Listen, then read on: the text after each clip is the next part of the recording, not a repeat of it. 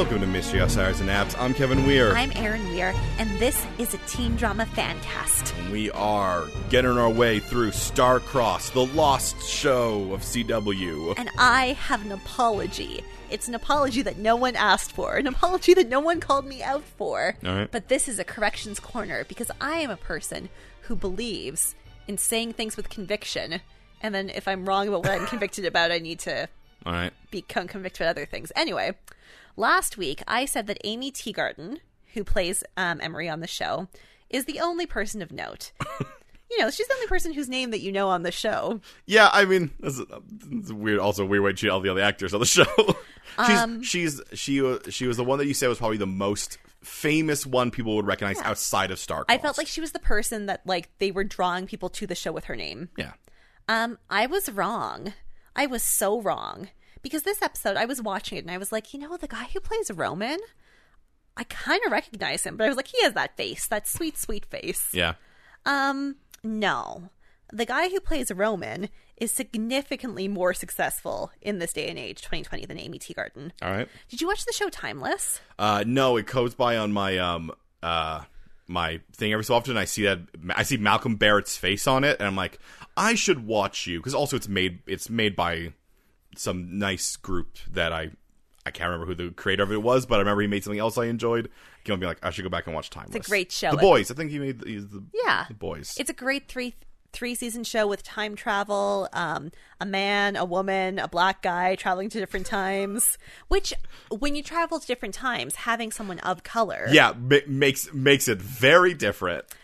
He plays the main character on that show. Yeah. But not only did he play the main character on Timeless, he is a prolific voice actor in the Star Wars realm. And also in the Marvel universe. He has played the Winter Soldier in something, voice actor of the Winter Soldier in some things, Anakin Skywalker, Aquaman. Oh, wow. He's played Flash Thompson in the Ultimate Spider-Man TV series. Well, he's a very prolific voice actor. Might be why the face didn't jump out to you immediately. He was in Pitch Perfect 3. And prior to being on Starcrossed, he played a major role in the new 90210. To the point that he was in 98 episodes between 2009 and 2013. There were 98 episodes of the new 90210? Yeah. I didn't even... for some reason, I think about... Because I knew they did a reboot. For some reason, I thought, not even a reboot. It's just a sequel. Because the same characters are in it. Yeah, it's a sequel. For some reason, I thought that was a one season that didn't do well. So No, that's 4 seasons. All right, well... And not only that, definitely that's why he's in Starcrossed. Yeah. But you remember, the disaster movie, the teen movies. Oh, he was in the movies? He played the Edward Cullen character in their Vampires Bite movie. Oh, yeah. No. He played Edward Sullen. He was also in Disaster Movie. All right, no, I checked out of those films way before that happened. But, that's just a nice dovetail with our oeuvre. Yeah, I mean, it makes sense that it would be both, Emery and Roman being the main draws. Yeah, Friday Night Lights and 90210 coming together to make... I mean, Friday Night Lights is a good show. I was going to say it's making a better show, but Friday Night Lights is a good show. Yeah, this one is decent. This episode gets a little bit weird. It is the second episode of a series, which will always be different than the pilot. But hey, they gave us some time to meet some secondary characters that we're getting more about. The first episode was really we got to get Emery and Roman. You got to set up all the lore. You got to do all those things. But now we can just sort of have some fun. They also leaned a little bit more heavily into the R&J stuff, which is cool. Yeah, you got that a little bit. But let's get into it, because this is Starcross Season 1, Episode 2. These violent delights have violent ends. These violent delights have violent ends.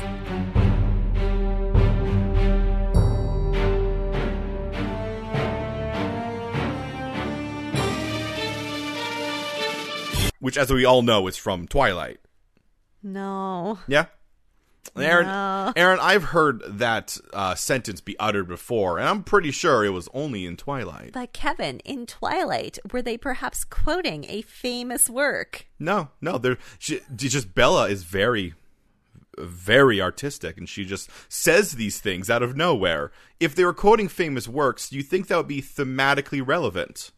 I mean, those characters, too, were from two different worlds. One of their families was very supportive of them coming together, and another one of their families didn't know. Was mostly supportive, actually. That's true. The mom was very supportive. And Yeah. Charlie was just generally mad at everything.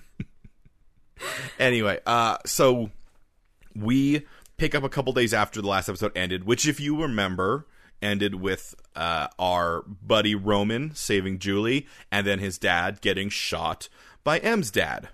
Yikes. How Shakespearean. Yeah, how man, a police officer shooting a minority. Wild. A minority who was just trying to do good and stopping another guy from having a gun. Wild. Well, in some shocking parallels to this, the year of our Lord 2020, we head over to the Atrian sector at 9 p.m. Yep. Or, 2100 hours. Yep.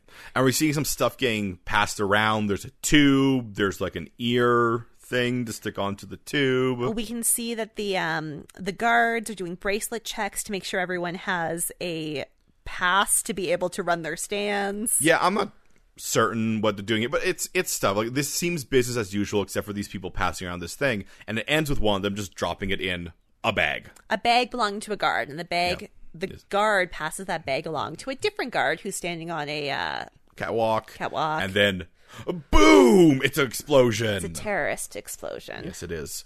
And that is sort of where we'll begin, but we'll move right over to Em and Julia. And they're watching a news report. We do find out this is, in fact, 2 days post-killing. And Em is mostly freaking out about Roman. She is not as concerned about the news report as maybe she should be, and as Julia seems to be. Yeah, and there is a lot of wildly sensitive nuance that goes on these scenes. It'll be hard for us to broach in a funny podcast, especially considering how they're this very well done of having these characters each feel like individual characters who have beliefs and desires and things about them, and not just sanitized versions of humans. And what's interesting is I think we're watching this with a different lens than we would if we hadn't gone through this past year. Yeah.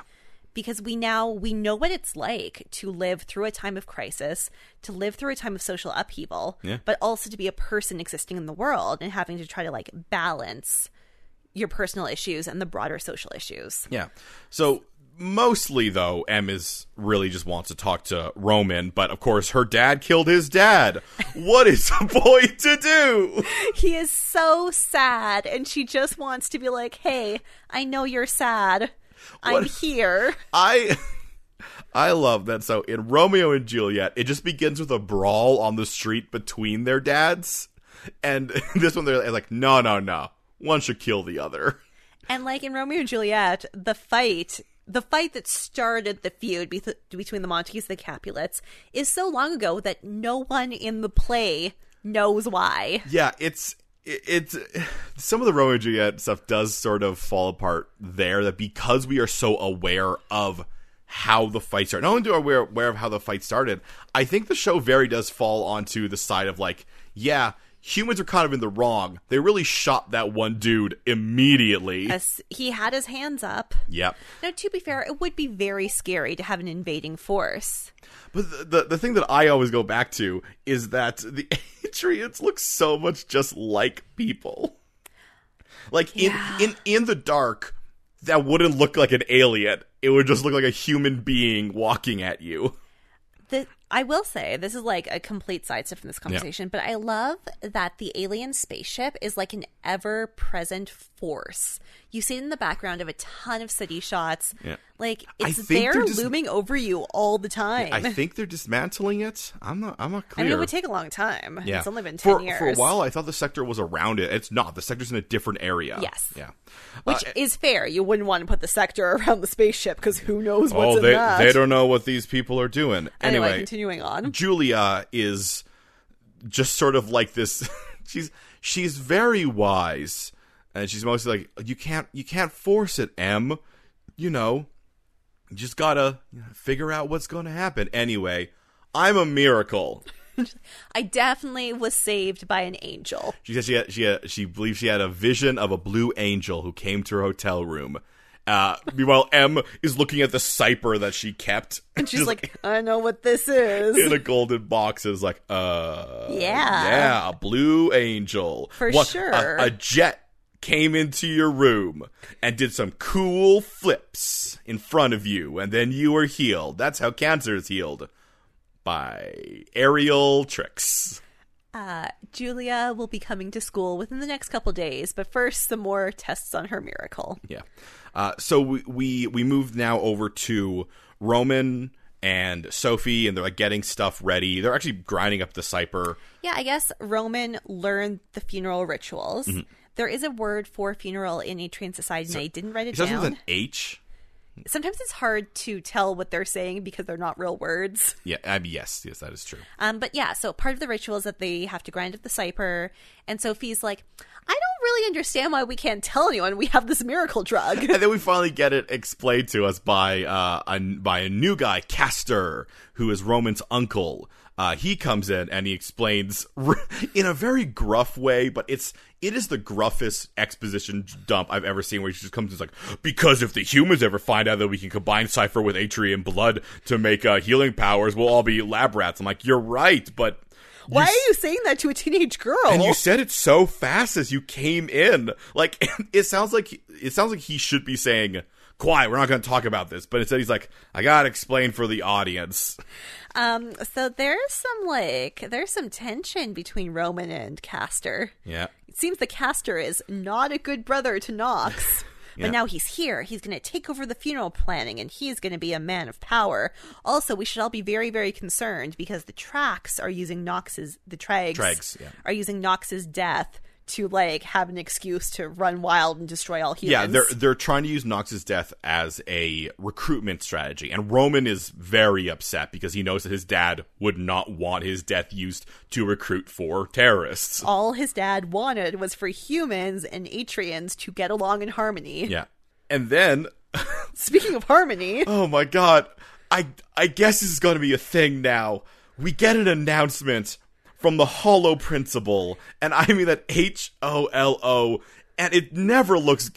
They just use the flat screens. You have 4, flat board screens behind you. Show his face on it. It doesn't have to be a hologram. Instead, he's a hologram, and all of the actors don't know where to look, so they're all slightly looking at different places. So I'm wondering, because I was thinking about this, I think the hologram principal is only talking to this classroom. Because they have the 7. Yeah, because they have the 7. And if he was talking to the entire school, he wouldn't be a hologram? It seems foolish to me. Maybe. I was going to put all 7 into one classroom. It is foolish. That's dumb. Okay, I'm like, I guess the idea is that they have each other? Well, I think you still pair them off at least. But the idea, except for it's 7, to just... Yeah, why is it 7? Make it 8. I don't know. Is there only No, there's no way the Roman and Sophie are the same age. Yeah. So, it just actually no. I don't think Sophie's in that class then. But Eric knows who she is, because Eric. Well, Aaron. They all know who the 7 are. Because this classroom eventually, after the Holo Principal does this thing about we are going to decide if the homecoming dance is going to happen. We just get man, just a flurry of opinions I'm just gonna say racist talking points. Yeah. So Eric obviously does not want any of this. Yeah. We meet another dude who I don't think ever gets a name, but he thinks that M's dad is a hero because he shot a peaceful leader.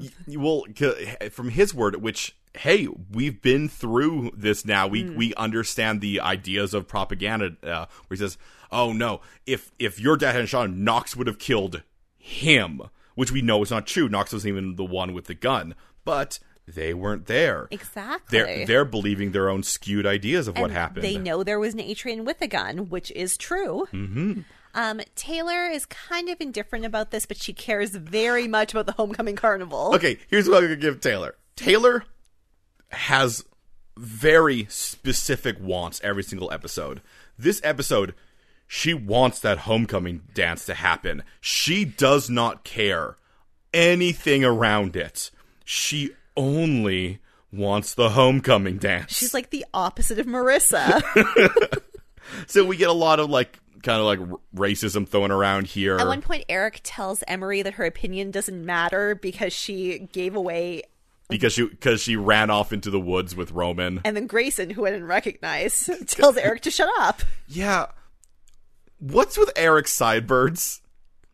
He has like is his hair not naturally that color? Because he has like this hard, dark line along his sideburns. It looks like his hair was trying to escape down into his face, and he put up a line to hold it back. Well, you know how some blonde guys have like really red beards? Maybe he just has a really, really dark roots. Yeah, maybe his sideburns are a part of his beard, not a part of his hair. Sure. Anyway, this scene, to be fair, is a little heavy-handed, but like really well done. Yeah, absolutely. Which leads into M essentially chasing Roman down to. She does not and broach. Say thank you. She does not broach the situation well. She definitely has not considered what she's going to say to Roman. She just decided in this moment, I gotta talk to him, because she starts with, "Hey, I'm sorry my dad killed your dad." No, she says, "I want to apologize," and Roman says, "Because your dad killed my dad, or because my dad is dead?" That's true. And she says, "Thank you for your help at the party." Yeah. But I'm in her defense, she's 17 and has never gone to school, so yeah, no, she's doing her best. But we will meet here another guard, I guess. Yeah, Beaumont. Yeah, who the hell is Beaumont? Where the hell is Beaumont? Well, he's right here, and they all know him. He clarifies in probably in a very insidious scene of just being like, Don't worry, M. We're all supporting your dad. And I'm like, that's got a lot of that's got a lot of bad connotations considering the situation. So he takes Roman off. Roman ends the scene by telling M that we're from two different worlds, and M says, "Not if we don't let ourselves be." Essentially. I mean, that's true enough. You're on the same planet now. He meant literally, but yeah, but you're also right, M. You can. Sure. All right, so some quick stuff. We learned that her dad, Ray, is his first name. Is taking a leave of absence. Good choice. Yeah. And now Beaumont, who the hell is Beaumont, is in charge. Taking over. Yeah. And he gives us a talk about how we should not blame the Seven because they're children, which is accurate. Yeah. Well, I mean, the principal is the one who says that the Seven are not involved. There's one older woman in the scene who's real mad about trivial things. Yeah, she'll pop up a few times, but with the important guy we meet is now, Aaron, is this a school board meeting? No, I think this is like a parents' committee, but also the school board is there on the stage. And though I guess it makes sense why this guy here. This is, I think, Robert Vanton. Vartan. He is a man with a strong Southern drawl. Yeah, and potentially the leader of the Red Hawks. The Red Hawks is the Proud Boys. Yeah, they are. They're kind of the Proud Boys mixed with QAnon. Yeah. He has the ideas that the Atrians are going to try to colonize the Earth. And that they've figured, all 400 of them. Yeah, 3,000 of them, maybe. I don't know. They've figured out how to remove their marks and are entering government. And then he basically, with his eyes, points at Gloria. Yeah, and then he goes on this thing where he. So he definitely has a religious bent to him, and the one thing he does is he says, "God has created us in His image," and I'm just like. Well, I mean, the Atrians look exactly like you. Yeah, maybe God made two different planets. Well, maybe God's intention was for these two planets to come together eventually. You don't know. Well, what he says is like, and we are given dominion over all the vermin of the earth. I want to congratulate the writers for making him say these things, because it's not unknown to the writers that the Atrians do look a lot like humans, but this is exactly the type of that people like this say. Yeah, because he's saying something that's very easily disproved, because they just look like you, but they don't look enough like us. They got them weird tattoos on them. So it turns out that this meeting is actually about whether or not the 7 should be allowed to come to the homecoming carnival. Yeah, after we get Vartan doing his stuff a little bit, At this one woman. point, the principal be like, "You're not allowed here anymore." I don't know. All I know is that he's shouting, and then this woman stands up and shouts, "What about the homecoming dance?" And she says it with such energy This is the same woman from before. that I think she expected everybody else to start shouting as well. Instead, she just stands up, shouts that, and then there's absolute silence. The principal's like, "Sit down." All right, sit down. We'll have the board vote. And unfortunately, none of the board want the Atrians there. Gloria. Oh, yeah, Gloria. Gloria raises her hand, but the principal can't vote. He's the principal. Yeah. But Gloria is maybe on the board? Hard to say. Man, Gloria's position, I think she's the government liaison. Yeah. Yeah. So they don't want these children to assimilate with society. So up pops M. Yeah. That is gives a speech that's basically like, "Y'all are racist. They're nice kids." Yeah. How can you expect us to get along with them if you don't get along with them? And how do you think we can like come together if you never let us be together? And I do like somebody's like, "This isn't your place." I feel like she could just be like, I'm literally the only person who hangs out with these people. None of you have ever met them. Yeah, I know they're nice. Yeah, and Lucas, on the ball Lucas, like the second she stands up, goes, "Ooh, she's about to give a speech." And he pops up with his fancy clear phone. This just makes me feel like M has done things like this before. Maybe not as such serious things, but maybe she stood up on the dinner table being like, "Why are we being forced to eat broccoli? None of you have ever truly enjoyed broccoli. It's a thing that we do because we claim it'll make us healthier. I say instead we have corn, only corn." This sweet little girl loves to make speeches. Then Lucas is just filming her. So, this moment drops. Yeah. Here we go. We find out over in the Atrian sector Yeah. from Castor that the explosion was just a distraction so that the Tregs could steal weapons from the guards. Yeah. That's not great. Yeah. Which brings Castor bringing Roman to meet. We're going to get some stuff here in the Atrian. So there are 4 tribes, and this is like the leaders of the 4 tribes, but I guess there is a universal leader for all of them. And it turns out the tribe that Roman is from is the most powerful tribe, which is why there is an elder from that tribe at this meeting, but also his dad was from that tribe and the leader of all the Atrians. Yeah, so with him dead, it would pass down to Roman, but Roman is young, so what we'll do is we'll put someone else up until you are ready to lead. And that other person Is Castor. Yes. Now Roman does not like this because he thinks Castor's a reactionary, essentially. Yeah, he explains very, very clearly that his dad was all about, he was progressive, he was nonviolent, Yeah. he wanted to get along with the humans. And the elders do agree, like, now that Nox is dead, war with the humans is bubbling. Yeah, and we might as well sort of do this. Their big thing is they're like, we need you being in charge. You need to stand up against the Tregs. Like all of these leaders, all of them are like your job will be to deal with the fact that we have these extremists in our midst. And Roman, as we'll sort of learn, and we might as well do this now. Yeah. We learn that Castor actually used to be a Treg. He made a bomb out of fertilizer. And gasoline, yeah. Nox And caught Nox him. Yeah. So, like, no kidding, Roman does not want Castor to stand up against the Tregs. So Roman says, well, if not him, me, the 17-year-old, I will now be in charge. Somehow I will go to school and also do this. But like... he doesn't trust Castor. Well, and all that, it makes sense because they ask, like, okay, well, if not him, who's going to be in charge? Because someone has to be in charge. He's like, I guess I'm ready now. It is a choice of him taking on so much responsibility that makes sense. Not like, I don't want to keep on doing every time we do things that's not Riverdale. Archie deciding to just keep running a construction company and a... Considering the construction company and the community center both showed us showed us adults Other who people were doing willing it. to do it. Yeah. We have met no adults. Castor is the only adult we've met other than the elders and Weevil Yeah. and his mom. And his mom clearly has no interest. I mean, his mom still speaks.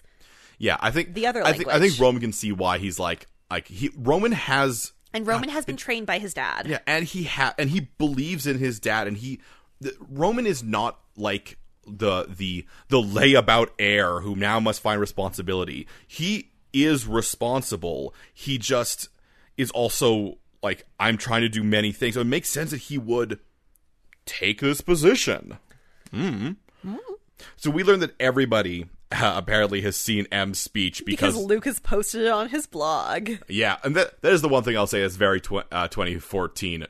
Nobody says vlog Yeah, anymore. no, it's on YouTube. Yeah, I posted it on YouTube. I posted it on my YouTube channel. Everyone saw it. Now, Eric obviously hates this, but Mm-hmm. a girl we meet named Zoe thinks this is great. Yeah, so hey, we're getting both sides. And then Em sees Grayson and goes out to check on Grayson because it's been a while since we've heard from him. And he's like weirdly cool about being left at the party. He understands it. Sometimes you're caught between two worlds.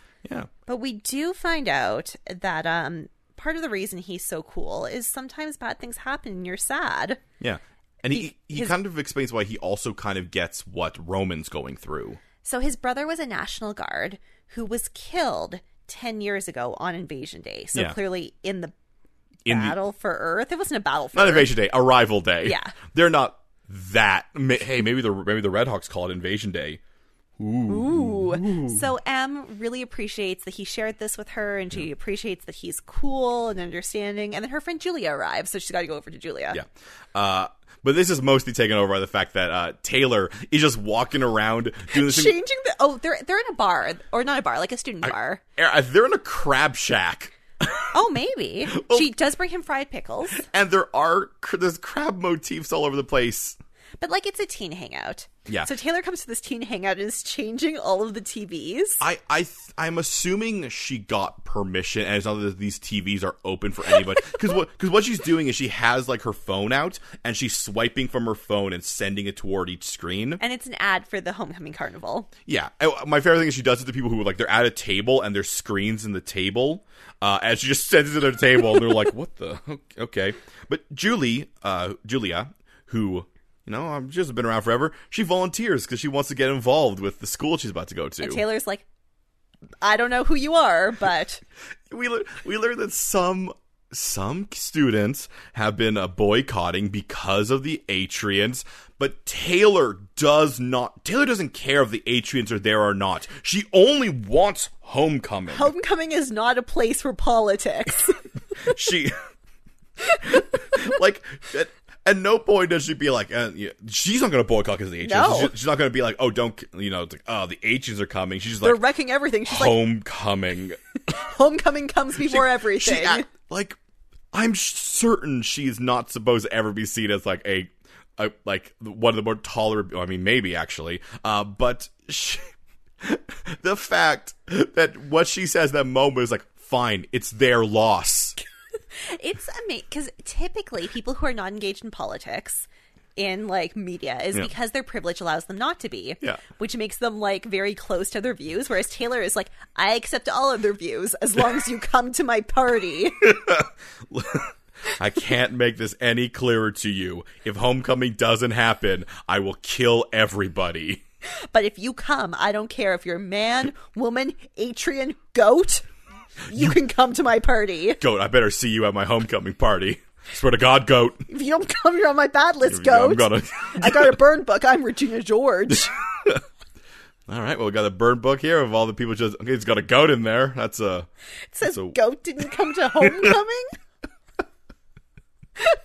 Anybody seen this goat recently? Is the goat alive? No, I think we lost the goat. So, meanwhile, in what I'm going to describe as a different series, like, we cut to Emery and she's dealing with real, like, OC teen drama stuff. And then we get to Roman, and Roman needs to interrogate Terry to find out where the Tregs are. And Terry says that Roman should not go to the Tregs because it's initiation night. Yes. And Hadar is the one who I guess is sort of like in charge of the Tregs, and we see these Tregs, and they're wearing like it's like some real Mad Max inspired wearing nonsense. Yeah, they have what I can describe as like spiky vines wrapped around them in that way where it's like it goes across their chest and under their arms and like over their neck. And they definitely have like machine guns. Yeah. Though they make a sound. What I will say about this scene, what I don't like is when Roman walks in, the leader is shouting at them basically, initiating them, and he's speaking English. And I really wish he was speaking Atrian. I do as well.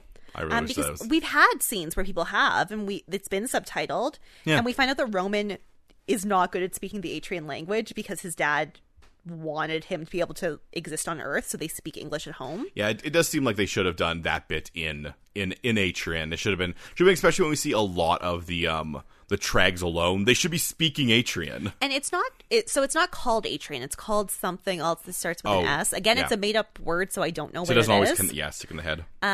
But it's also kind of cool because that suggests that maybe there's different languages on Atria. Which would make sense. It's an entire planet. So that's cool. Anyway, Roman engages with... Yeah, and they once again do this great thing where they're raising good points.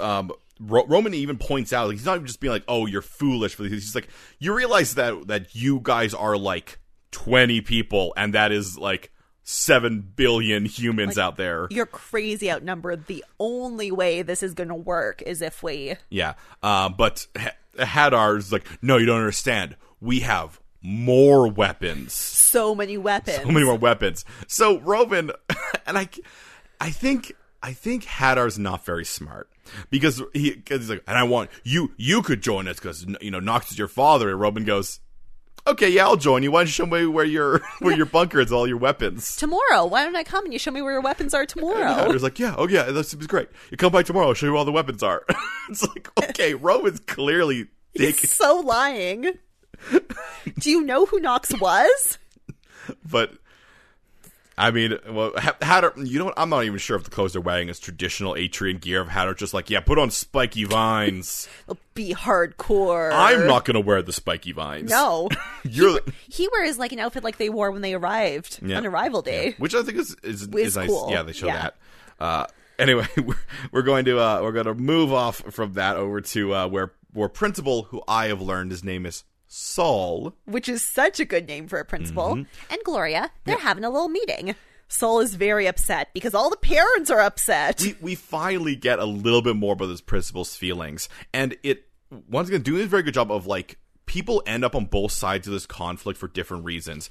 And Principal Saul just doesn't want these parents or anybody to destroy his school. He points out that, like, there is a subset of parents who will burn his school to the ground if he lets the Atrians come. And Gloria's like, then I'll give you a new school. I'm overriding the board. Yeah. The Atrians are coming. So, yeah, they're coming. Eric is so pissed. And then, against all odds, Taylor gives us some context. Yeah, we get Eric background. Now, Eric's background is... Actually, I kind of appreciate them. I was worried they were going to give him a Grace, just another Grayson thing. No, his background is that his dad owned a restaurant in Bunkhead. And Bunkhead is the area where the sector was built. Yeah, which explains why he's upset at the Atrians, but not like... It's not I mean... It's a really nuanced exploration of racism. Yeah, here's what it comes down to. His reasoning is strong enough for him, but from the outside, that's not a strong enough reason to hate an entire race of people. Not that there's any really good, strong reason to hate an entire race of people. So, once the sector was built there, the restaurant obviously failed because the racist Southern humans didn't want to go near the sector. Yeah. And now his dad just drinks all the time. Though that does make me feel like... Okay, so wait, so did they just be like, oh yeah, Atrians, you live here, and then as time went on, then the walls came up later? Because humans aren't allowed in the sector. I don't think his restaurant was in the sector. I think his restaurant was in the neighborhood where the sector was built, if that makes sense. Yeah, but so it's kind of like when you have a restaurant and then like a ghetto pops up near your restaurant, but it's still the same neighborhood. Yeah, then a lot of, races are just like, I don't want to go there. Yeah, that's too close to the sector. Too close to the sector. I think that's what it is. Like, that's not the good part of town. Those Atrians could sneak out of those walls. Yeah, I thought they said that Bunkhead became the sector. I mean, who knows? The specifics honestly don't matter that much. Anyway, M takes this as a chance to try to invite Roman to the homecoming. And Roman points out that this whole issue is way bigger than just the two of them. Yeah, it's safer if we stay apart. And I'll say, like, we have gotten a lot of, no, we can't be together. I must leave you. We must go away. This makes sense. He's going to become the leader of this group, which puts himself in a great deal of danger. I love this show. The show feels like the main character of a 90210 or an OC meets the main character of, like, Firefly. Like, you'd just be like, no, you literally do not understand what I am now, the leader of my people. And she's like, do you want to go to homecoming with me? And, like, to be fair, her dad, she's also embroiled in this, which I think she gets, but she doesn't quite get the repercussions. Yeah, I think that's sort of what I hope they don't leave M behind, because it really feels like we're getting a lot of, like, Roman is really developing. Yeah. And to be fair, M is really, really sheltered. Yeah, she is. Making her be homeschooled for 4 years, A, makes it really easy to get exposition, but B, explains some of her actions. Anyway, moving on. So, Roman explains to Sophia that he cannot go to the homecoming because he's busy doing some wheeling and dealing to take down the Tregs. Yeah. The rest of the seven, though, are actually going to go to the homecoming. And we get some cool perspective. Drake wants to go because he wants to figure out how to escape. He hears that there were Atrians who escaped on arrival day. They're living in the bayou of Louisiana. And he's going to go to there. Yeah, he's going to figure that out. Which, sure. However, Roman also discovers, by following some Tregs, sketchy looking like they're sketchy Atrians, which I guess is how he knows they're Tregs. Yeah, he peeks into a container. Yes, and he learns. Now, I do not know why Hader. Oh, it's a Hollow Hader, by the way. Oh yeah, is telling these Tregs this. I guess they were saying the information to. We find an assassin. I thought it was gonna be like a coordinated attack. It's not just one assassin. Yeah, and it's none of these guys. Yeah. Anyway, so he tells them. I guess he just wants them to know. Hader is not smart. Hader wants to make sure everyone knows the Tregs are making moves. They are like Roman. They are movers and shakers. Absolutely, and their plan is to. Not only get vengeance against Ray Whitehall, but his entire family. Which will then put fear into the rest of the humans, although the right thing, Hader, would be to kill Whitehall's family and not him. Yeah, if you're trying to be... if you're trying to be terrorists... you take away the things they love... and leave them. Well, but he's like, but if someone did that to me, I would seek vengeance. So I guess I better kill him too. Hader's trying to play 4D chess, and he barely understands how to chess. He thinks he's playing checkers. So now Roman, oh my god, the way this is phrased makes it sound like Roman is one of those people who's like, I have a date with one girl in on 4th Ave, but then a date with another girl in the restaurant next door. Instead, it's. So he goes to Castor and he's like, I guess you're the only person I can trust. Because... So I promised the Tregs I would go and see their weapons, and we really need to know where their weapons are. Yeah. However, I also found out the Tregs are going to do a murder on all of the Whitehalls. The White Hills. So I also need to stop that murder, and I'm the only person who's allowed to leave the sector...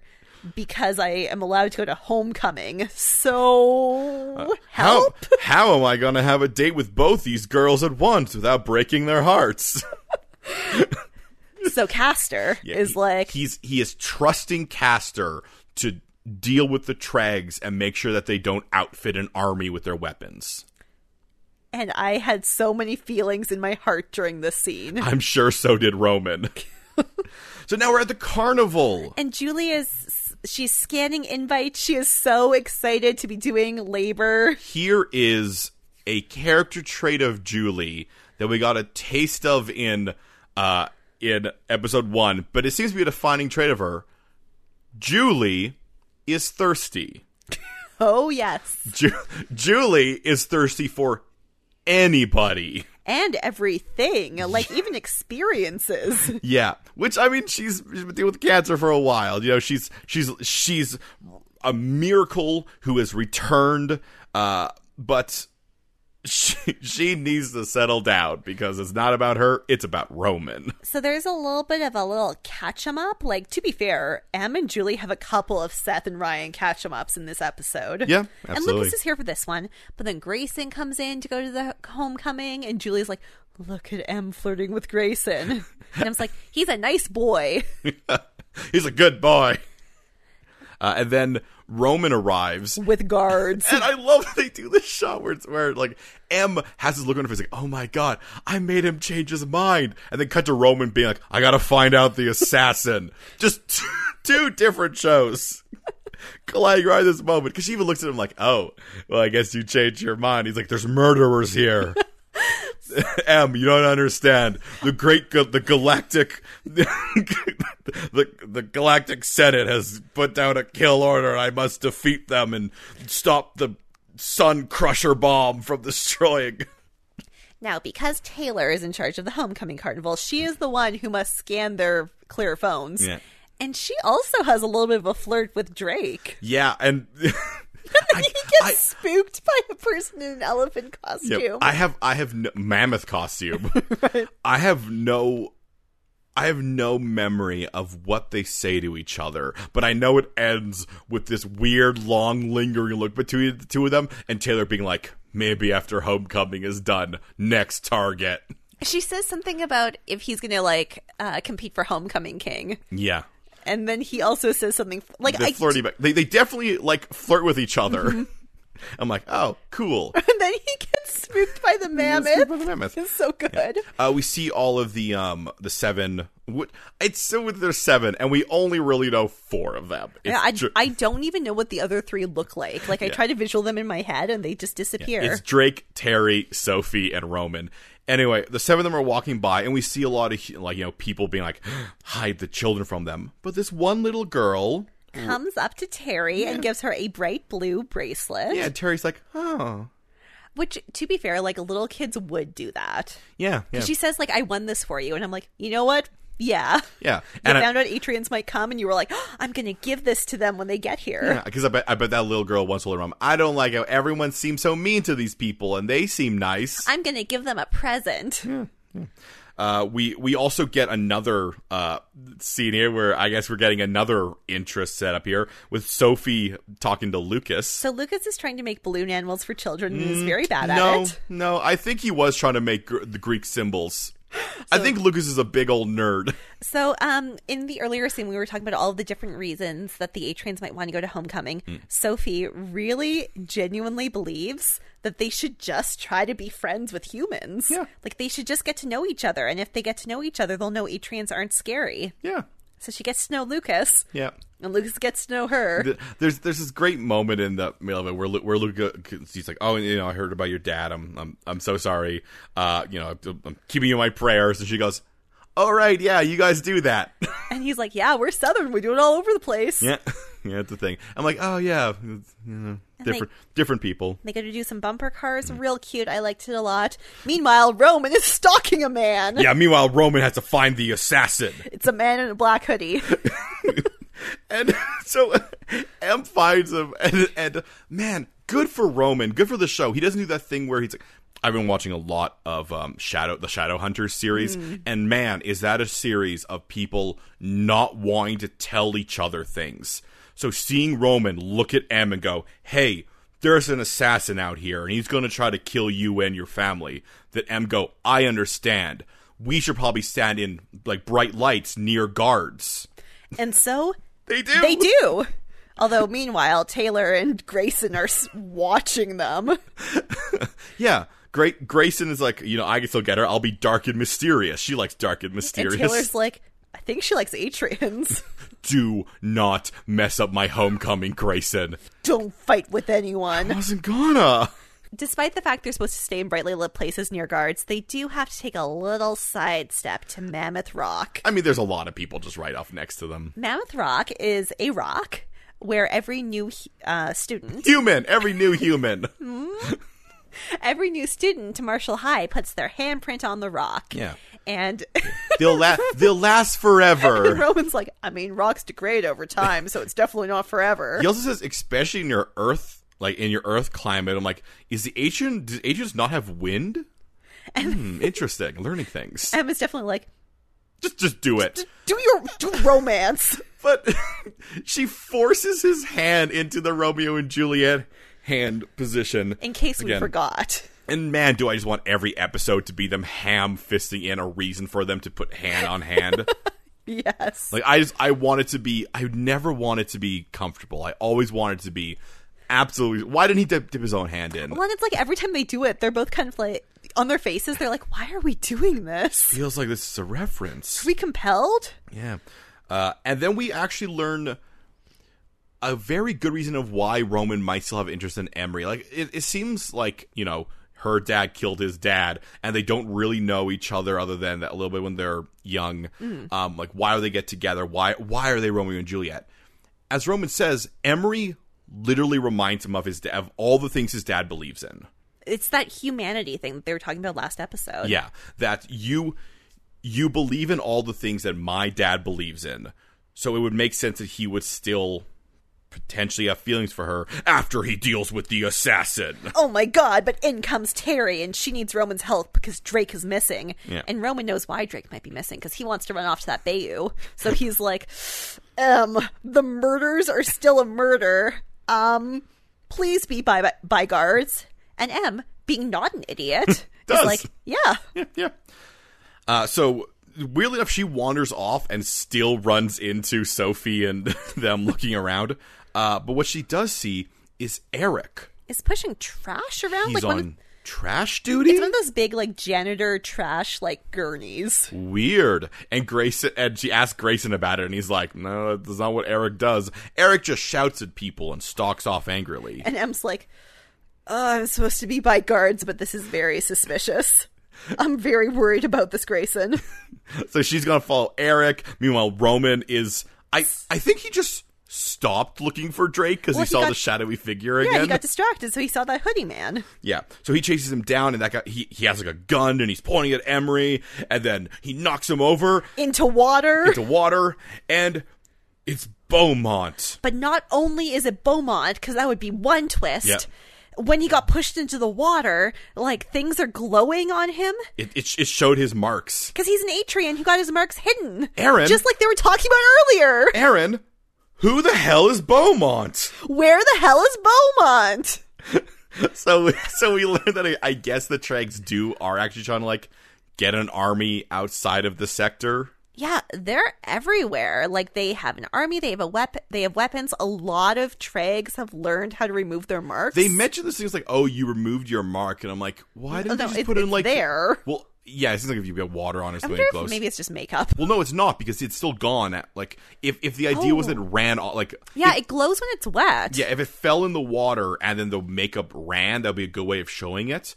But I mean, yeah, why didn't they just find out that foundation exists, put it over their face? Instead, it's some process to remove the tattoos, but things seem to react with, like, they definitely have a different physiology, and I'm interested in learning more about it. Meanwhile, Eric's being a real weirdo with a truck. He's got a truck, the truck looks gross, he's putting a tarp down over it, Em and Grayson run up, and then the tarp, like, shakes. Yeah, and I'm going to say something.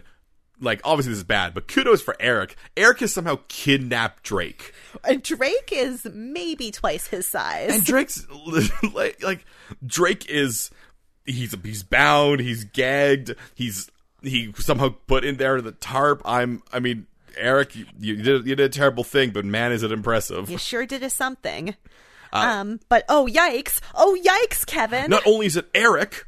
It's the Red Hawks! Yes! Vartan and the Red Hawks arrive, and their plan was to just straight up kill Drake. Yeah, they're gonna feed him to the gators, and Eric's like, I thought we were just gonna make him scared in this curfew. I thought we were just gonna spook him, and I'm like, oh, racist. Oh, Eric, you're gonna learn how your beliefs are wrong. Oh, baby racist.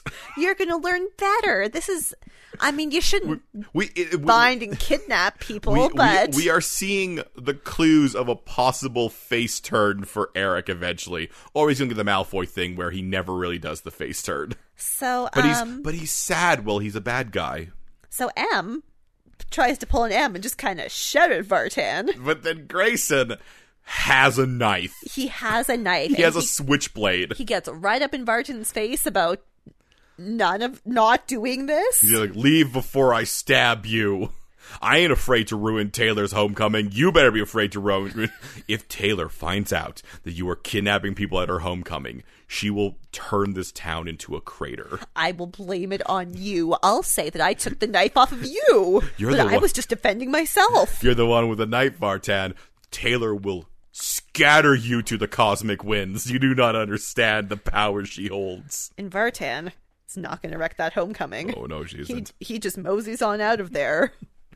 Let's finish up with this Drake thing. So Drake is embarrassed. Yeah. It explains why Drake's not going to snitch on this, because he's like, hey, you don't tell anyone that I was taken out by that guy. Look at how little he is. I'm a big guy. I'm real strong. Real strong. They try to say, like, oh, he's not going to say anything because he was running away, but, like, really, he's just embarrassed that Eric. Yeah, they did it. So then we finish up with Roman and Beaumont, and Roman, being an intelligent guy, is like, you can't shoot me because I'm Nox's son. I'm the leader of the Atrians. Yeah, and if all of a sudden you, who was sent out to kill M kills, and I end up dead, they're gonna know it's you, and then all of a sudden you're the one who killed the son of Nox, their great leader. And you're a guard, so like this is a double. You know the Trags are just gonna turn on you, dude. Yeah. So yeah, Beaumont heads off, but he lets him know that, hey, we're always watching. We always watching. So Emma's curious about why Grayson has this knife, and the knife was his brother's. You know, his brother, the National Guard, who died on arrival day. Yeah. Oh, how sad. Yeah. So now, I guess everyone's sort of done with the homecoming. The seven are going home. Going home. I like how the Roman went off to find Drake and found the killer, even when he told M to keep an eye out for the killer, but then M found Drake. Like they essentially switched who they were looking for. It was pretty great. So Roman comes back and he's like, "Oh, I was looking for Drake. Julia, do you know where Drake?" Or Julia's like, "Hey, Roman, remember me? I broke into your compound. I was the one looking for the drugs." And he's like, "That's not the. I don't know. Not the time. I need to find my friend." And I mostly talked with M that night. And she's like, "Yeah, he went to the bus." Yeah. And then she I think he's wounded on his arm or something, but she touches him. Yeah, she reaches out to him. And when she touches him, her own veins glow blue. And she immediately is like, oh, he's the angel. Because the characters in this show can actually connect points together, she immediately is like, oh my god, he's the one who saved me. Not being like, but why do when I touch him? Why am I blue? Why are my veins blue? Man, I love watching a show where characters are smart. Where characters are allowed to figure things out and don't have to have it explained to them. We didn't have to have a 5-minute scene of her looking online and then doing a Google search and looking at her veins, then looking off at the sky, then looking at a photo of Roman, then looking at her veins in the sky, and then just she knocks over a paint cup and it's blue and it makes it look like veins going out and they go over Roman's face. And then she finally chases down Roman at the school and is like, why are my veins like this? And she doesn't even figure it out. She doesn't even figure it out. She still asks it. Say cipher. So, maybe a little bit of a love triangle there. Ooh. We already have a love triangle. We're getting a love quadrangle. Oh my god. Meanwhile, the funeral. Mm-hmm. And the funeral has some similarities to some funeral rites on Earth, but also some differences, which is cool. I think what they essentially did, this as the writers of the show and the designers of the show, they set it up in such a way that we as an audience could look at it and be like, funeral. Like, they have the leader of their group standing there with a book in his hand, so he kind of looks like a priest. And they're wearing white, like everyone's wearing white, and when they walk past a draped body... Yeah, they just drop... a handful of cipher. Yeah. And not other herbs, it looks like other herbs Yeah, as because well. there's some other colors too. Yeah. And it's really cool. It's very touching. Yeah. And this is sort of... not intercut with, but we move over to Roman talking to Castor about, hey, when I came back last night, I couldn't find you. And I just want to point something out. Castor is still wearing gray and black, like most of the Atrians wear most of the time. And I think this is significant in the scene. Yeah. I don't know what it signifies yet, but it's definitely he's not mourning Nox as much as others. But we learned from Castor that what he did essentially was get Hatter arrested and sent off to a place called the Crate.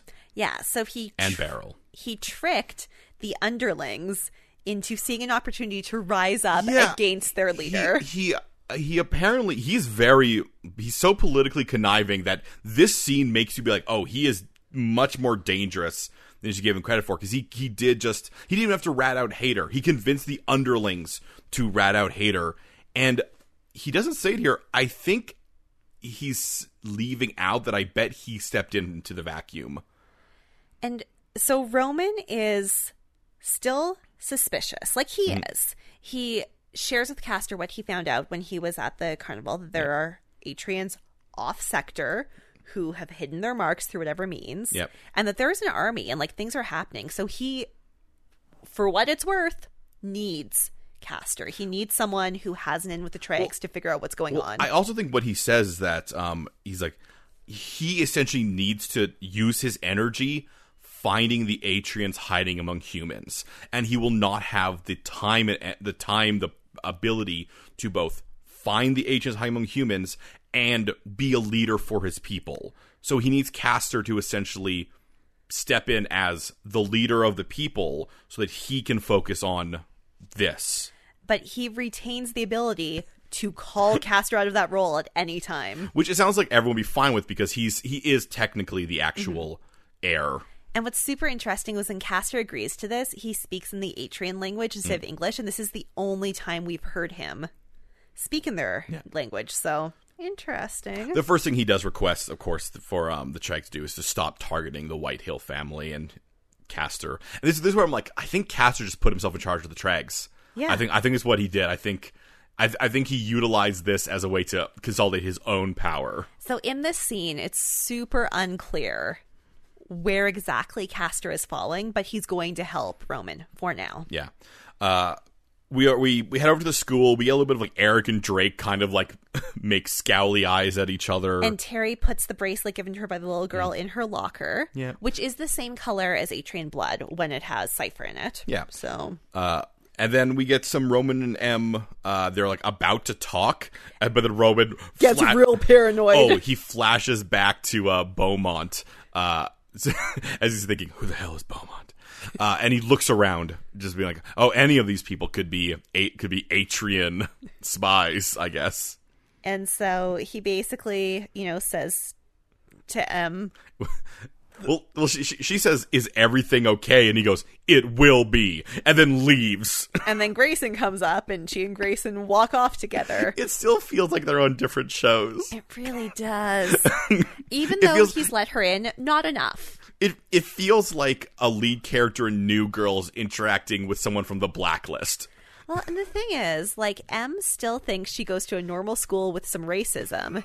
Whereas Roman is involved in, oh my god, there's a deep conspiracy with my people and your people, like, and upper government level conspiracy intrigue. Yeah, Emery is trying to just navigate her first couple weeks of school. Roman is trying to bring peace between two warring nations. It would be like if in Romeo and Juliet, Romeo's job was to make the Montagues and Capulets stop fighting, and some of the Capulets had infiltrated the Montague household and were planning to kill them. So we have what appears to be a final montage, but it's not. There's a lot of endings in this episode. First, Castor and Beaumont meet to have a conversation, and maybe Castor is plotting with Beaumont, and maybe they were in on this together. It's really, really unclear. Yeah, he says that... it's weird because he says that the Tregs may think you're their dog, but you work for me, which might mean that Castor is not in charge of the Tregs. He's in charge of Beaumont because he separates essentially the Tregs from himself. So I don't think he was working with the Tregs. I don't think he was trying to take Roman's leading position to get the Tregs in power. He's playing his own game. I never thought he was trying to get the Tregs in power. I thought he was just trying to get control over the Tregs. And he does explain to Beaumont that he has his own reason for wanting Roman and Emery apart. Which, I mean, you gotta throw that in there. We know this is a Romeo and Juliet show. You still gotta have your big bad guy be like, and also, those lovers shall never twain meet. And so he wants Beaumont's spies, which I guess are high school kids, to be reporting back to him, specifically about teen romances. Aaron, of course they are. We know in this show of teen dramas, of course there's going to be teen spies. I bet it's Terry. And also Taylor. I mean... Because their names both start... Okay, Taylor would be the worst spy ever. Terry, we're definitely getting Terry business because she got... Not only did she get the bracelet, we saw another scene with her with the bracelet. So I think the idea is that she... This is starting to realize, and you know what? Maybe she is working like a spy for the Tregs, but maybe her alliances are changing. Eric's alliances need to be changing from the Red Hawks. But you know who has no alliances, Kevin? Taylor. Only to herself. But this is not the end of the show either. Roman is hanging out with his dad's corpse, and the cipher on his body blooms. Yeah, it's a weird shot. I don't know what it means. Definitely something. It's kind of cool. Does all cipher come from the dead body of Atrians? I don't know. We know that it's interacts with Atrian blood. Yes. We know that for sure.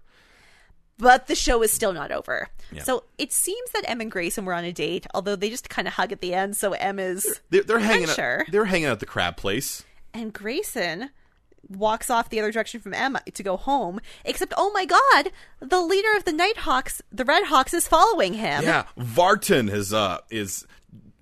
is gliding behind him in his car, and it seems so obvious, but Grayson sees him and gets into the vehicle. And you think that maybe Vartan's going to do some threatening? But oh no, Grayson works for the Nighthawks. On his knife. It can't be his brother's knife because it has a red hawk on it. Yeah, I keep saying Greyhawk. I also want to call them Nighthawks. I think I called them Greyhawks once. Anyway, I mean, it still could be his brother. The Redhawks could have existed in one form before the whole thing. Because I mean, that's kind of what happens with these like militia groups is they find a cause that allows them to do their stuff. So it turns out that Grayson really is dark and moody. Well, but he seems very conflicted now in this scene. Because it turns out Em is so sweet. When I was looking at this, I'm like, another Romeo? Is this Romeo and Juliet and Romeo? Double Romeos. Maybe it's double Juliets, though. Maybe one of the Juliets is Julia. It's Romeo and Juliet and Taylor.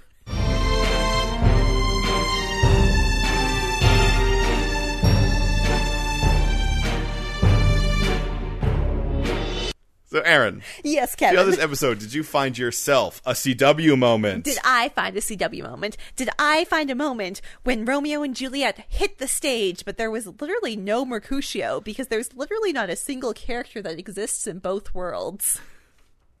Although I guess Mercutio does not exist in both worlds. He is simply a friend of Romeo's, except for the fact that he was invited to the Capulet party. So I take back what I said, and this is not a Shakespearean discourse podcast. This is a teen drama podcast. Yeah. My CW moment is Beaumont. Where did Beaumont come from? Who the hell is Beaumont? I'm just saying, I did a little look at the cast list when I was trying to figure out if anyone else on the show was famous. Yeah. And Beaumont literally was not in the pilot. And I get it. You don't know what it's going to do. But, like, I would have liked some seeds of Beaumont. Because he's not a big enough character to the point that when they first revealed his face, I was like, uh-huh. I see that man. I thought he was just another one of the guards. And it took me a long time. Well, no, when they revealed his face when Roman tackled him into the water, yeah. I was like, uh-huh. Well, that's what they had to have Roman say. Beaumont? Here's the thing. Roman should not know his name. No, and luckily, because this is a good show, he did say his name in the first scene. Yeah. So, yeah, I mean, it's just a little ham-fisty. Well, and I mean, it raises a lot of questions, like, so the Atrians were able to get to a guard position. That seems pretty... And, like, Beaumont... And now he's like now he's the head commander? guard? Yeah. Well, and, like, he's old enough that he really shouldn't have been able to appear out of nowhere. Yeah. So how high does the conspiracy go? Maybe this isn't a CW moment. This is like some long-reaching repercussions. Yeah. Kevin, did you find yourself a CW moment? Yes, Aaron, it's when they touch hands with the paint. Oh, I couldn't do that. So obvious. I'm not going to give it all the time to every time they do hand touches, but the fact is like, look, you put your hand in the paint, you put it on the rock. Boom, drama. I want to give an honorable mention to Terry getting the bracelet from the little girl. Except for they showed it off because she put it into her locker. That shows that it actually means something to Terry. And the thing is, like, you and I have worked with children for years. We know kids will run up to an adult they've never met before. Yeah. But that means something to them, like, symbolically, and be like, I did this for you. And also, the fact that it was Terry. If it was Sophie, I'd be like, oh, Sophie already likes him. But giving it to Terry, who has shown, like, hesitant and been kind of on Drake's side, but kind of lingering, like, maybe believing in the Trags. Yeah, and her mom's a Trag. Yeah. But giving her that and then giving the scene later where she hangs it up. We're not gonna lie, this show is hard to pick a moment where it's this drama without reason. That's why I picked her forcing their hands together. But you know what? She's also... I saw this in a play. Yeah, well, exactly. Stop Romeo and Julieting us. Stop that. So you have Grayson for. I would at one point him to be like standing on the bow of a ship and she just goes up behind him and puts her arms like, no, stop. Don't do that. I saw that movie. I saw what you're trying to do. I know what Titanic is. Stop doing romantic cliches with me. I am trying to bring our people together and stop assassins. Let me explain better, Em. The deep political intrigue I am in. Yeah, there is so much like interesting political intrigue going on to that side. And then we cut to Emery. Now, to be fair, Roman and Sophie have at no point explained to Em that he is now the leader of their society. Well, she has no way of knowing that. She doesn't know how their society works. I presume because they probably don't want to tell anybody, any humans, that the leader of their society is now this 17-year-old boy. I mean, fair. Like think of how much humans be like, wait, the guy who you're telling me the leader of the Atrians now goes to high school. But wasn't like Queen Elizabeth like 21 when her dad died? Well, yes, but you understand that also if the Red Hawks knew that, they would just like try to kidnap him or it would put a target on him. I guess the argument I'm making is that she's looking at him and thinking he's sad because his dad died. Yeah. And she has no possible way of knowing anything deeper than that. Well, yes, absolutely. And at the same time, I don't think they have any reason to tell her because also, in the grand scheme of things, like, they don't know each other that well. No, but she did save him. She did save him. He did try to save her and then she thought died. That's true. Yeah. Anyway, so yeah, we're moving along with Starcrossed. It's very entertaining. I don't think it's a bad thing that they're two different. It's almost funny that this is like if one of the friends from Friends went to Game of Thrones. And like, I genuinely feel like they're doing a good job with both storylines. And they're clearly doing it on purpose. It doesn't feel like an accident that Em is like so sheltered and living her own very specific small life. Yeah, like it feels on purpose, and it feels like it's a thing that we're only 2 episodes in. It feels like that thing will eventually blow up. And she'll learn, oh, you're technically the heir to the... Well, because she has no idea. She has no way of knowing that he's a prince. Like, as far as the humans know, Nox is the leader of the human Atrian connection. There's no way a broad majority of humans care about what the Atrian governing system is. They're just like, oh, they're like us. They got a president. It's the same thing about when Americans meet people from different countries. Yeah. All right. Well, we're going to wrap up there because we got to get more star-crossed into our blood, blue blood. We only have 11 more episodes to fill our veins of this series. Yeah, it's sad. I wonder if it ended well. So Please do not spoil it for us, but engage with us about what we know so far. Give us your ratings, reviews, and subscriptions on Apple Podcast or your podcaster of choice. And please hit us up on the social media. We are on Instagram, we are on Twitter, and we are at Gmail at PodcastMoa. Podcast MOA? Yeah. I was going to say podcastmoa@gmail.com, and then I was like, I forget what I normally say. PodcastMoa@gmail.com. PodcastMoa, Podcast MOA. Thanks, guys. Who are Beaumont's spies? What is Castor planning? What will be Taylor's next obsession? For answers to all this and more, join us next week on Mystery Outsiders and Abs. A teen drama fan cast?